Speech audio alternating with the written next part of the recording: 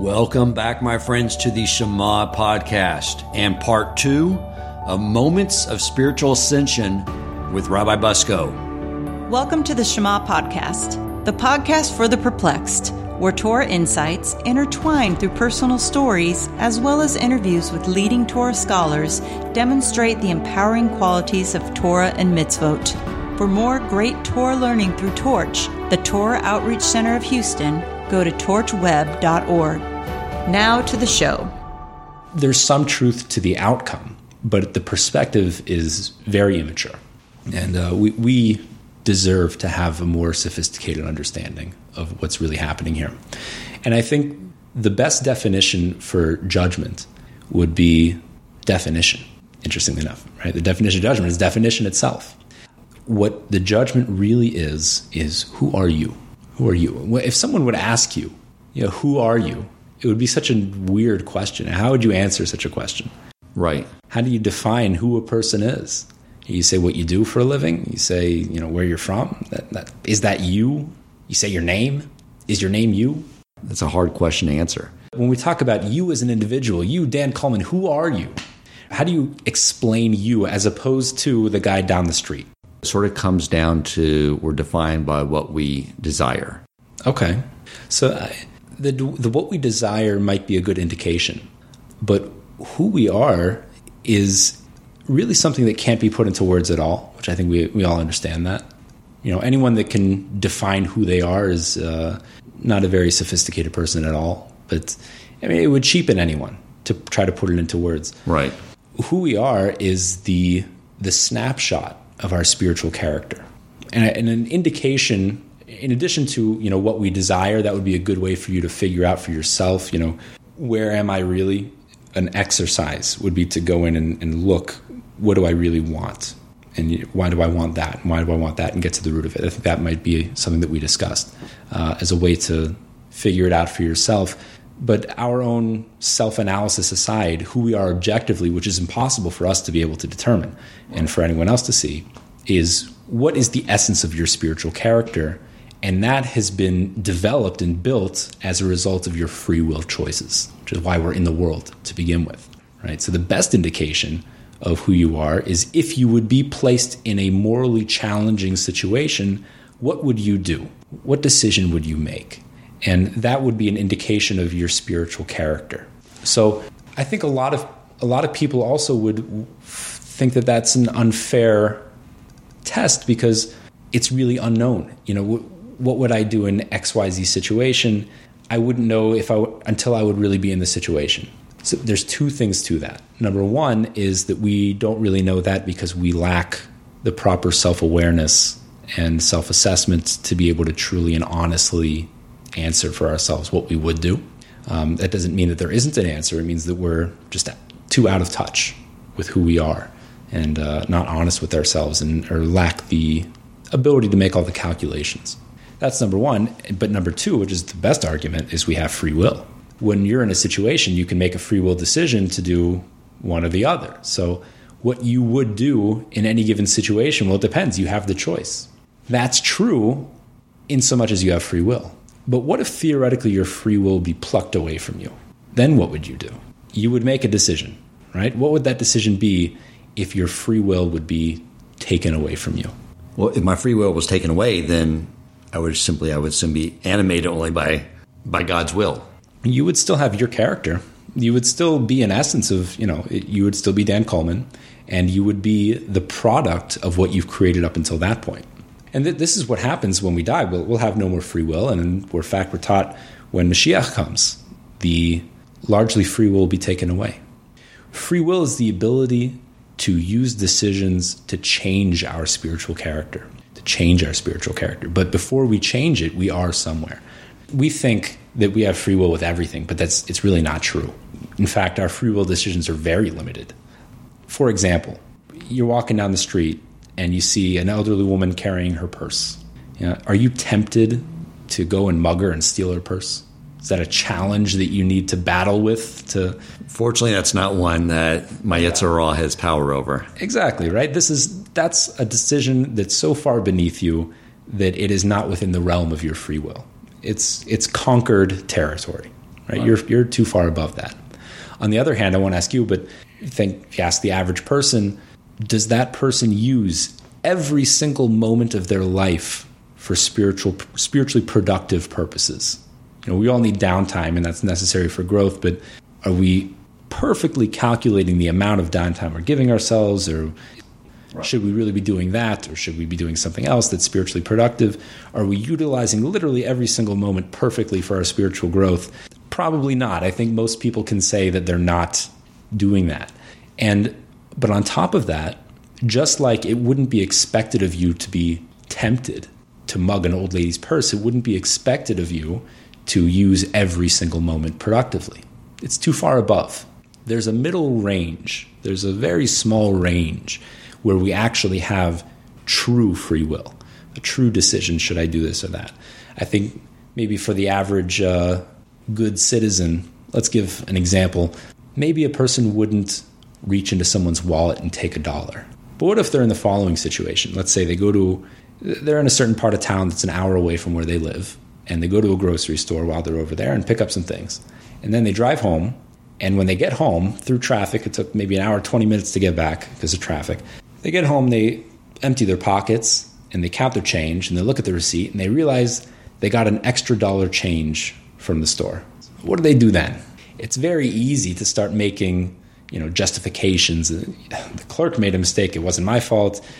The management expects these kinds of mistakes. It's factored into their finances, and it's just $1. What difference does it make? Or will a person say, I am now in possession of money that doesn't belong to me. It doesn't matter what the amount is. It's not mine. It should go back to the store. And forget those calculations. It's going to cost you more than $1 in gas to drive all the way there and back, and it's going to take you 2 hours plus. But do you do it anyway because you're in possession of $1 that's not yours? That's a challenging situation to be in. And is it the same thing as taking $1 out of someone's wallet? No, but at the end of the day, you're in possession of $1 that's not yours. These kinds of decisions, maybe that's a free will decision, right? Where you really have to battle with yourself. And should I do it or should I not do it? So if your free will would be taken away, if God would override your free will, which is possible, he did it to Pharaoh, right, in times of Moses. If God would theoretically take away your free will, you would make a decision. You would either drive back with $1 or you'd keep it.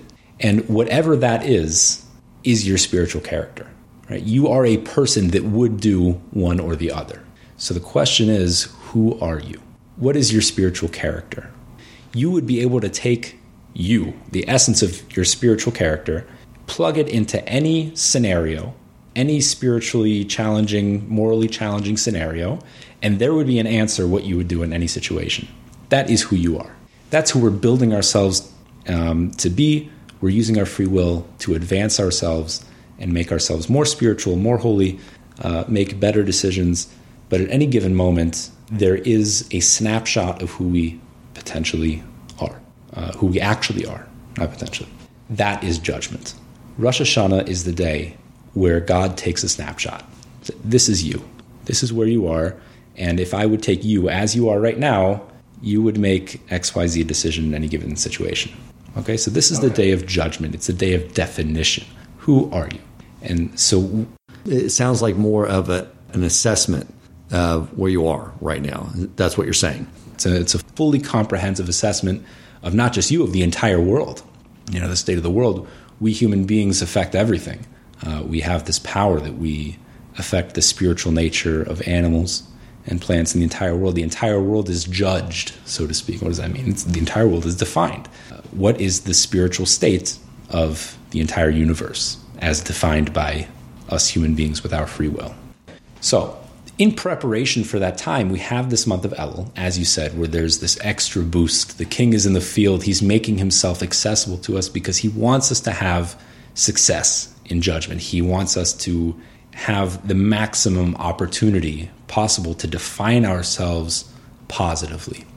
We have this month of an extra boost of help that if we desire and if we want, we have a step up in upgrading our spiritual state, making decisions that might be more difficult throughout the rest of the year. But if we make them now, we make these decisions now, it's easier. and we can define ourselves in a more positive way more easily now than other times of the year. That's what it means that this is an auspicious time. So that's the state that we're in right now. That's our current time period. Gotcha. Okay. Beautiful. Okay. After Rosh Hashanah, we move into Yom Kippur, and Yom Kippur is really the reset. These 10 days, starting with the first day of Rosh Hashanah and culminating with Yom Kippur, is really the whole reset stage. It starts with a definition first. Okay, who are you? Now that we've been defined, that's judgment, din, we move into rachamim, mercy. And mercy is the attribute which overrides judgment. It overrides definition. And it looks at not who you are, who you could be. What is your potential? If you would be given certain resources, could you grow past what you are now? Eliyahu Dessler, Zatzal, wrote a very interesting analogy. I may have said it before on this podcast, but it's a very powerful analogy, so I'll say it again. To really understand what is the dynamic between din and rachamim, judgment and mercy. And he gives the analogy of you have two kids that commit a crime, the same crime. They do the exact same thing. One kid comes from a broken home. He's got no one. His parents have given up on him, or they're not there, and he's grown up on the streets. He's gotten into terrible things, gang life, awful. The other kid comes from a good home. His parents are trying to raise him well. There's a good infrastructure that's in place if he would just go home and listen to his parents.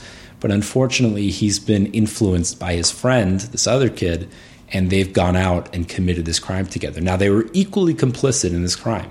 They both did the exact same thing, and they both should be held accountable. So they're brought forth into judgment, and the judge looks at both of them. The first kid, the judge sentences him to juvie. And the second kid, the judge sends him home. Now, how do you explain that? Isn't that a distortion of judgment? The punishment that fits the crime is juvie. It's supposed to go to juvie.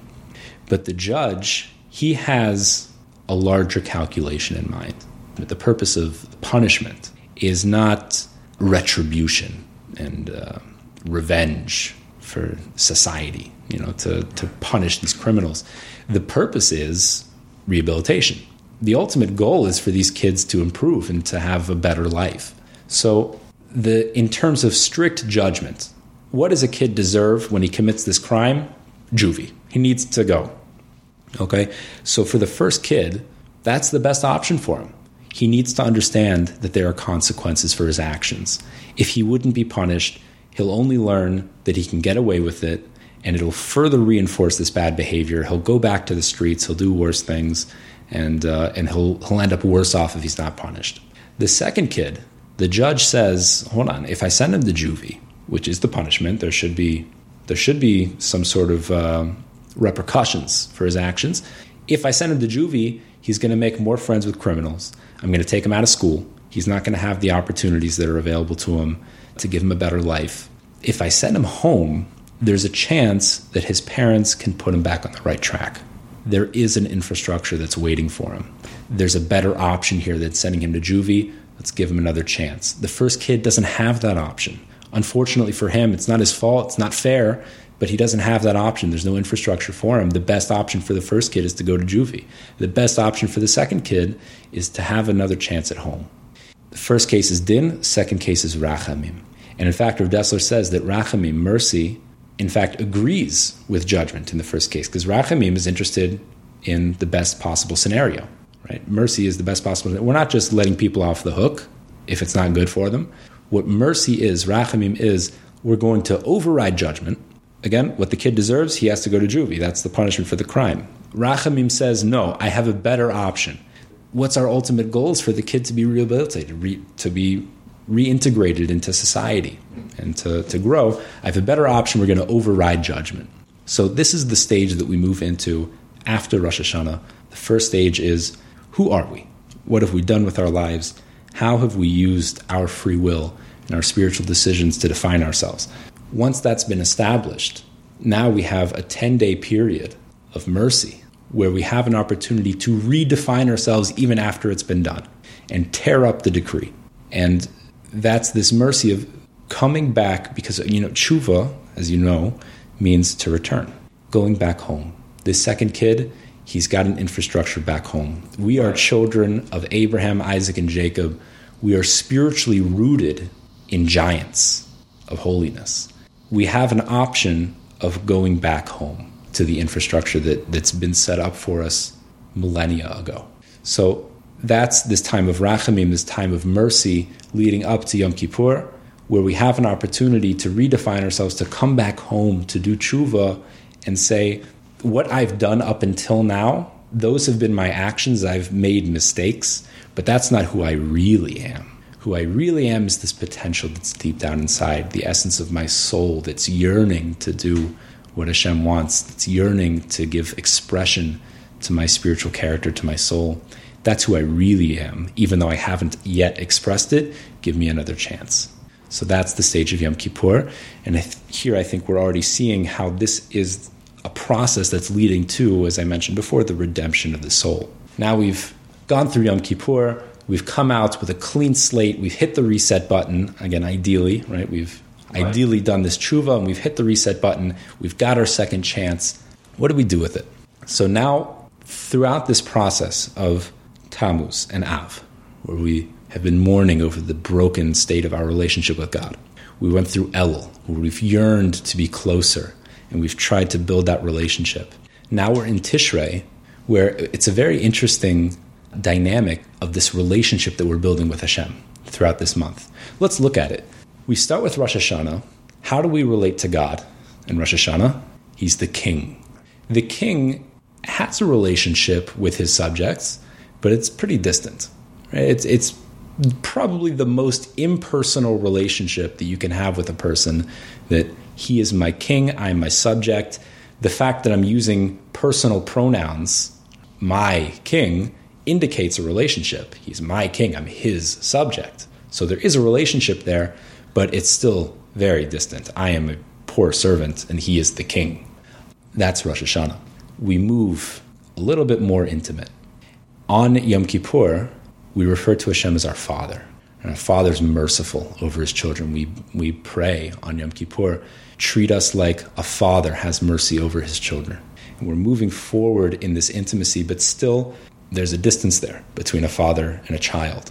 A king and a servant, the distance is great. A father and a child is already familial. We're blood, we're family already. But there's still a distance. You have to maintain respect. You have to, maintain your distance. It's close, there's love, but still distant. Sukkot is a time of complete intimacy. That's when we, quote unquote, marry Hashem. Right? This is a time where we relate to Hashem not as a king, not as a father, but as a spouse, where there's an intimate love, and it's full of joy. Juxtaposed to the time of Av, where we're mourning about the distance that we have from Hashem, now that we've been purified and we've been forgiven and clean slated after Yom Kippur, now we can have a true, beautiful, intimate closeness with God and this just ecstasy. We call Sukkot the time of our joy, Zman Simchaseinu. And it's this just party. It's a party for 7 days, reminiscent of the 7-day party of a marriage. People are unaware of this that are listeners to your podcasts. The way a Jewish marriage works is after the wedding, there's 7 days of celebration afterwards. And I'm not making this up. This is the Talmud makes this correlation. Talmud says that the first 7 days of Sukkot is like the Sheva Brachos, this 7-day celebration after a wedding, where he even invites all of the nations to come celebrate. And it's spoken about prophetically that in the times of Mashiach, during Sukkot, other nations will come and bring sacrifices at the temple. And we're all celebrating together. Everyone's coming to celebrate the marriage, so to speak, of the Jewish people and Hashem. It's very intimate closeness. Beautiful. So why in the Sukkah? What is the essence of being outside and being in that structure in order to have that type of celebratory event? Well, there's a lot to speak about this. Maybe we could do another podcast, or you can do with someone else on Sukkot alone. If you were to summarize the nature as being a temporary dwelling for this. So one idea that's already connects very much to what I was saying is that the sukkah is reminiscent of a marriage canopy. Oh, right. Yes. So that's already one idea. the main concept is that what really fits into not this structure of relationship intimacy that we've been building to, but the larger picture that I mentioned earlier of the redemption of the body, the redemption of the spirit, and the redemption of the soul, is what Sukkot is all about, is the neshama, the soul. And the soul is completely spiritual with no connection to the physical whatsoever. That's the time we focus on. We leave our homes, we leave the permanence of the world, and we go outside where everything is very transitory, and we sleep under a transitory structure. In fact, the Torah says it should be a structure that you sleep in for 7 days. The Talmud says that it's not just a structure that you live in for 7 days, it is a 7-day structure. It must be built in a way that has some inherent ephemeral quality to it. So that really brings out the idea of we're focusing on the neshama, the purely spiritual, and there's a word that goes together with this. In Hebrew, it's called prishus. In English, we say abstinence. Okay? Abstinence is a complete rejection of the physical. Now, for many, I won't say all, for many other spiritual traditions in the world, from other nations, this is considered to be the height of spirituality, is complete abstinence from physicality. A complete rejection of the physical world, where you go and you imagine these holy people sitting on a mountaintop and just transcending, right? Not eating, not sleeping, no connection to people, just becoming completely spiritual. I mean, what's higher than that, right? So that is true for most people in the world. The highest level of spirituality is a complete detachment from physicality and becoming completely connected and completely identifying with your spiritual nature, the neshama. And non-Jews have a neshama. It's a totally spiritual part of the self. And that's why, as well, the non-Jews of the world, all the other nations of the world, have some sort of connection to the holiday of Sukkot. They come during Sukkot and bring their sacrifices at the temple. Everyone can relate to this idea, precious, abstinence, total spirituality. But there is a stage above that as well that's unique to the Jewish people. The Sfas Emes, great Hasidic master, explained that the 3 festivals parallel, as I've said before, the nefesh, the ruach, and the neshama. Pesach, Passover, is the nefesh, the animating life force. Ruach, the connection, is Shavuos, when we got the Torah. Sukkot, as we just mentioned, is the neshama. Shmini Atzeres, the 8th day after Sukkot. What's that? The Sfas Emes says it's what's called the neshama yisera that we get on Shabbos. That's what it parallels. What's the neshama yisera? We're taught in the Talmud that on Shabbos we have what our sages call neshama yisera, which you could translate it as more soul, extra soul. What does that mean? Right. Rashi describes it as, he says, you can eat more on Shabbos. That's what he says. What does that mean? So a lot of people hear this and erroneously say that it means you can eat as much as you want on Shabbos and you won't get fat. That's wrong. You will get fat. In fact, it's a mitzvah to get fat. The Baal Ma'or, another ancient commentator from the medieval times, he says that it's a mitzvah. He says, mitzvah lahashmin. It's a mitzvah to get fat on Shabbos. Eat a lot. Yeah, you'll get fat. It's going to happen. So what does it mean that you can eat more? What does the neshama yisera really do? The neshama yisera, says the Sfas Emes, is that what it does is it allows you to eat more without succumbing to the illusion of physicality.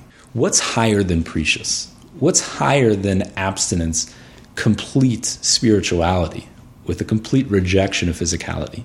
The only thing that's higher than that is to become fully immersed in physicality and still be only interacting with spirituality.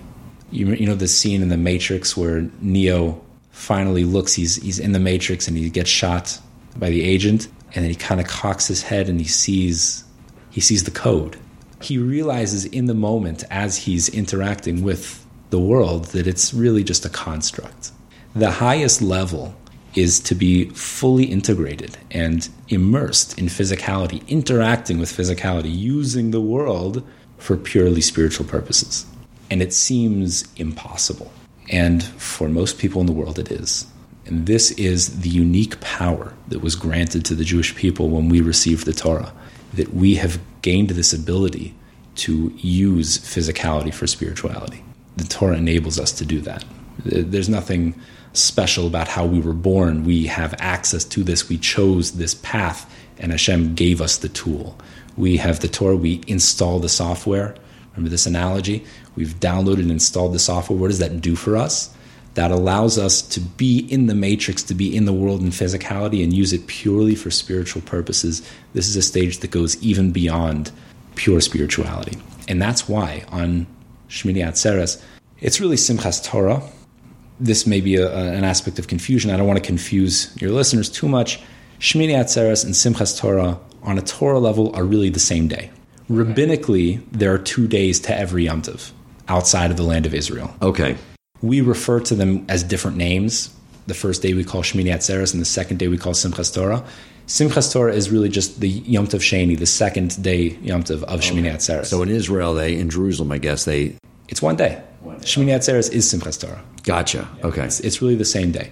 So on that day, let's say in Israel, let's keep things very simple. What they do in Israel is after the 7 days of Sukkot, on the 8th day of Shmini Atzeres, no more Sukkah. You come back inside. And it might seem like very anticlimactic if you don't understand this lesson that we just went through. You're building up and building up. Rosh Hashanah, Yom Kippur, you've purified yourself. We're building up. Finally, we go into the Sukkah, and we're at the height of spirituality, and we're building this intense closeness, this intimacy where you're sharing this space within the Sukkah with the Shekhinah, with the divine presence of God. And then all of a sudden, the pinnacle of all of it we've been building up to, finally, after Sukkot, the final day, the end of the whole system, Shmini Atzeres, you go back into your house and you just don't work. And that's really all it is. The Torah says it doesn't describe anything about the holiday. It's just don't work. Just have a holiday. Right. There's no special mitzvah. We don't shake a lulav. We don't sit in a sukkah. We don't do anything. Just go back to your normal life. Okay, don't do work, right? It's a holiday. But what happened? But that's the idea. We don't need the sukkah anymore. We've been building up. The sukkah was a tool we've now acquired this power of engaging in spirituality. And once we've moved through precious of abstinence, okay, we've accomplished that. Now we're imbued with the power of returning to the world, reintegrating and taking it all with us and living in the world and still seeing God. Right, which is the entire reason for this world, is for us to do this. So that's the whole system from start to finish. Why were things set up so that we complete the Torah at Simchas Torah and start over again? It seems like we would be starting over at the beginning. Like it would start like at the beginning of the year is Pesach. The Torah would begin there. I know it wouldn't fit into the narrative, but it seems a little... Well, it seems almost, I guess, after we're going through that process, you're starting the Torah over again because you're almost starting the process over again to some degree. Yeah. On Simchas Torah, we read the first parsha of Bereshis, at least the first section of it. There's no end, right? We complete that cycle then because, again, the cycle that we're moving through now, this 6-month process, it begins with Pesach, it ends with Shmini Atzeres. The winter months, we're meant to live like this. And we have a couple rabbinic holidays, which they have an objective spirituality to them. There's an energy to that as well. Hanukkah gives us the energy to take us through the rest of the winter. Purim is above everything. That's for a different podcast. But this process it starts at Pesach and ends Sukkot. So we culminate our development process with Shmini Atzeres, with Simchas Torah outside the land of Israel. And we restart the Torah then to prepare. You're asking, why do we not make it a 6-month Torah reading? Like start the Torah? No, I was just curious if there was a. When would you suggest? What would make more sense to you? When the Torah resets, when we start over again. Well, at the beginning of the year, but that would make sense because it would be Pesach, and obviously we wouldn't be in that area of the Torah. But we would also end it, meaning that we don't want to only read. It's a 6-month process, right, from Pesach until Sukkot. So that's our development process. Gotcha. It's only 6 months. Okay. So if we're going to read the Torah all year long, the end point and the start point we want to have at the finish of our process. Okay, gotcha. Because everything up into the story of the period in Egypt, everything else was just sort of is a build-up. to that point. Okay. Rabbi, thank you so much for coming on. I appreciate that, giving us clarity on the days in front of us and the construct. Hopefully the listeners will not go into a state of trepidation as they go into Rosh Hashanah. A little trepidation is good. That's true. You got to have some motivation to go through, review the previous year, things you need to work on. I do want to have a follow-up question, though. Everyone's sort of at this point where you're going through all the things you've done and looking at trying to identify things that you've erred, things you need to improve, people you need to ask forgiveness from, of course, things you need to ask forgiveness from Hashem.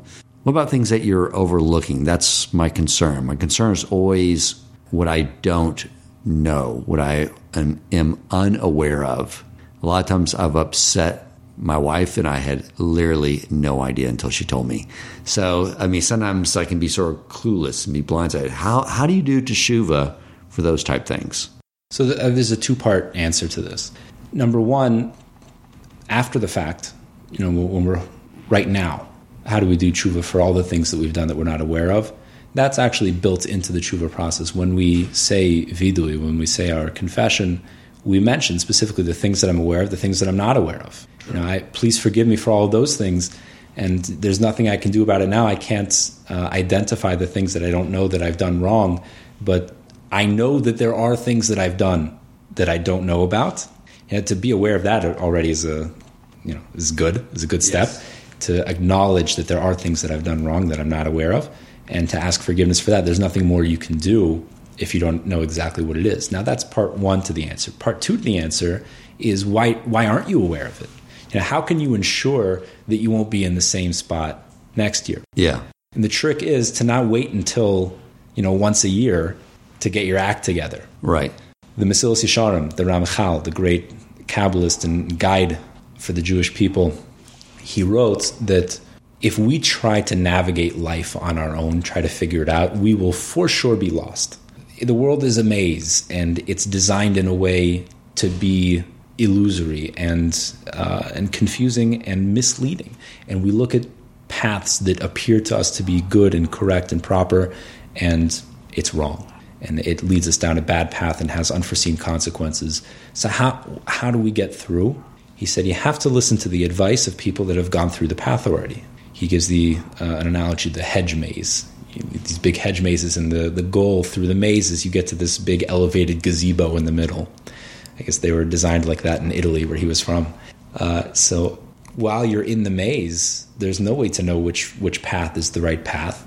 But if you have someone that's already standing in the gazebo and he is standing above everything, he's been through the maze and he sees it all laid out in front of you, he sees where you are, and he can guide you, you listen to his advice.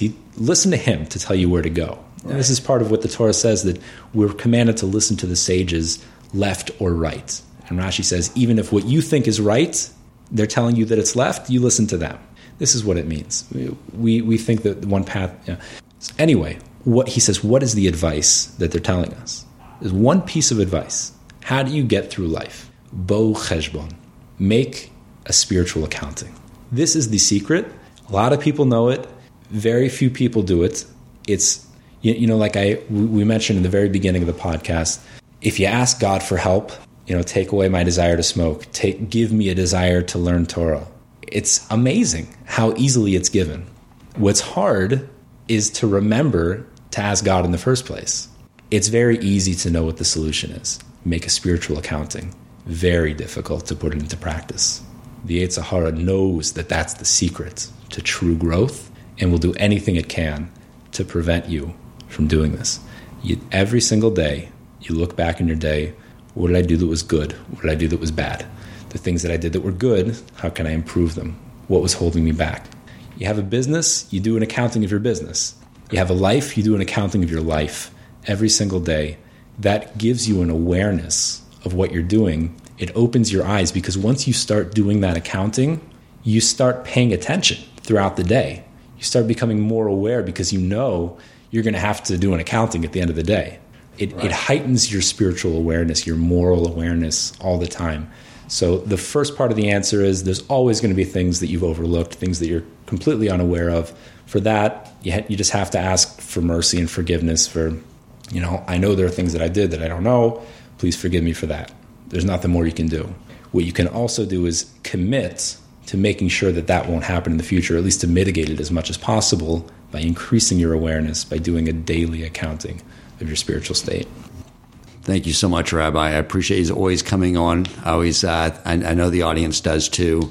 And I think this will prepare us all for to really embrace the upcoming holidays and make sure when we get on the roller coaster ride that when we land that we are, and when the ride is over, we are at a much higher place. So thank you so much. God willing, I wish you a chasima tova, a good writing, an inscription, and a sealing for a positive judgment for you and all the listeners to your podcast, all the people that support the podcast, and all the Jews in the entire world, and all the people in the world. Amen. Thank you so much, Rabbi. Thank you. Take care. If you enjoyed this episode, please consider supporting Torch so they can continue to spread Torah wisdom to the world by making a donation at torchweb.org and clicking donate in the top right corner of the page. And if you would like to get in contact with our host with comments, suggestions for future topics of learning, or questions for him or his guest rabbis, you may email him at president@torchweb.org.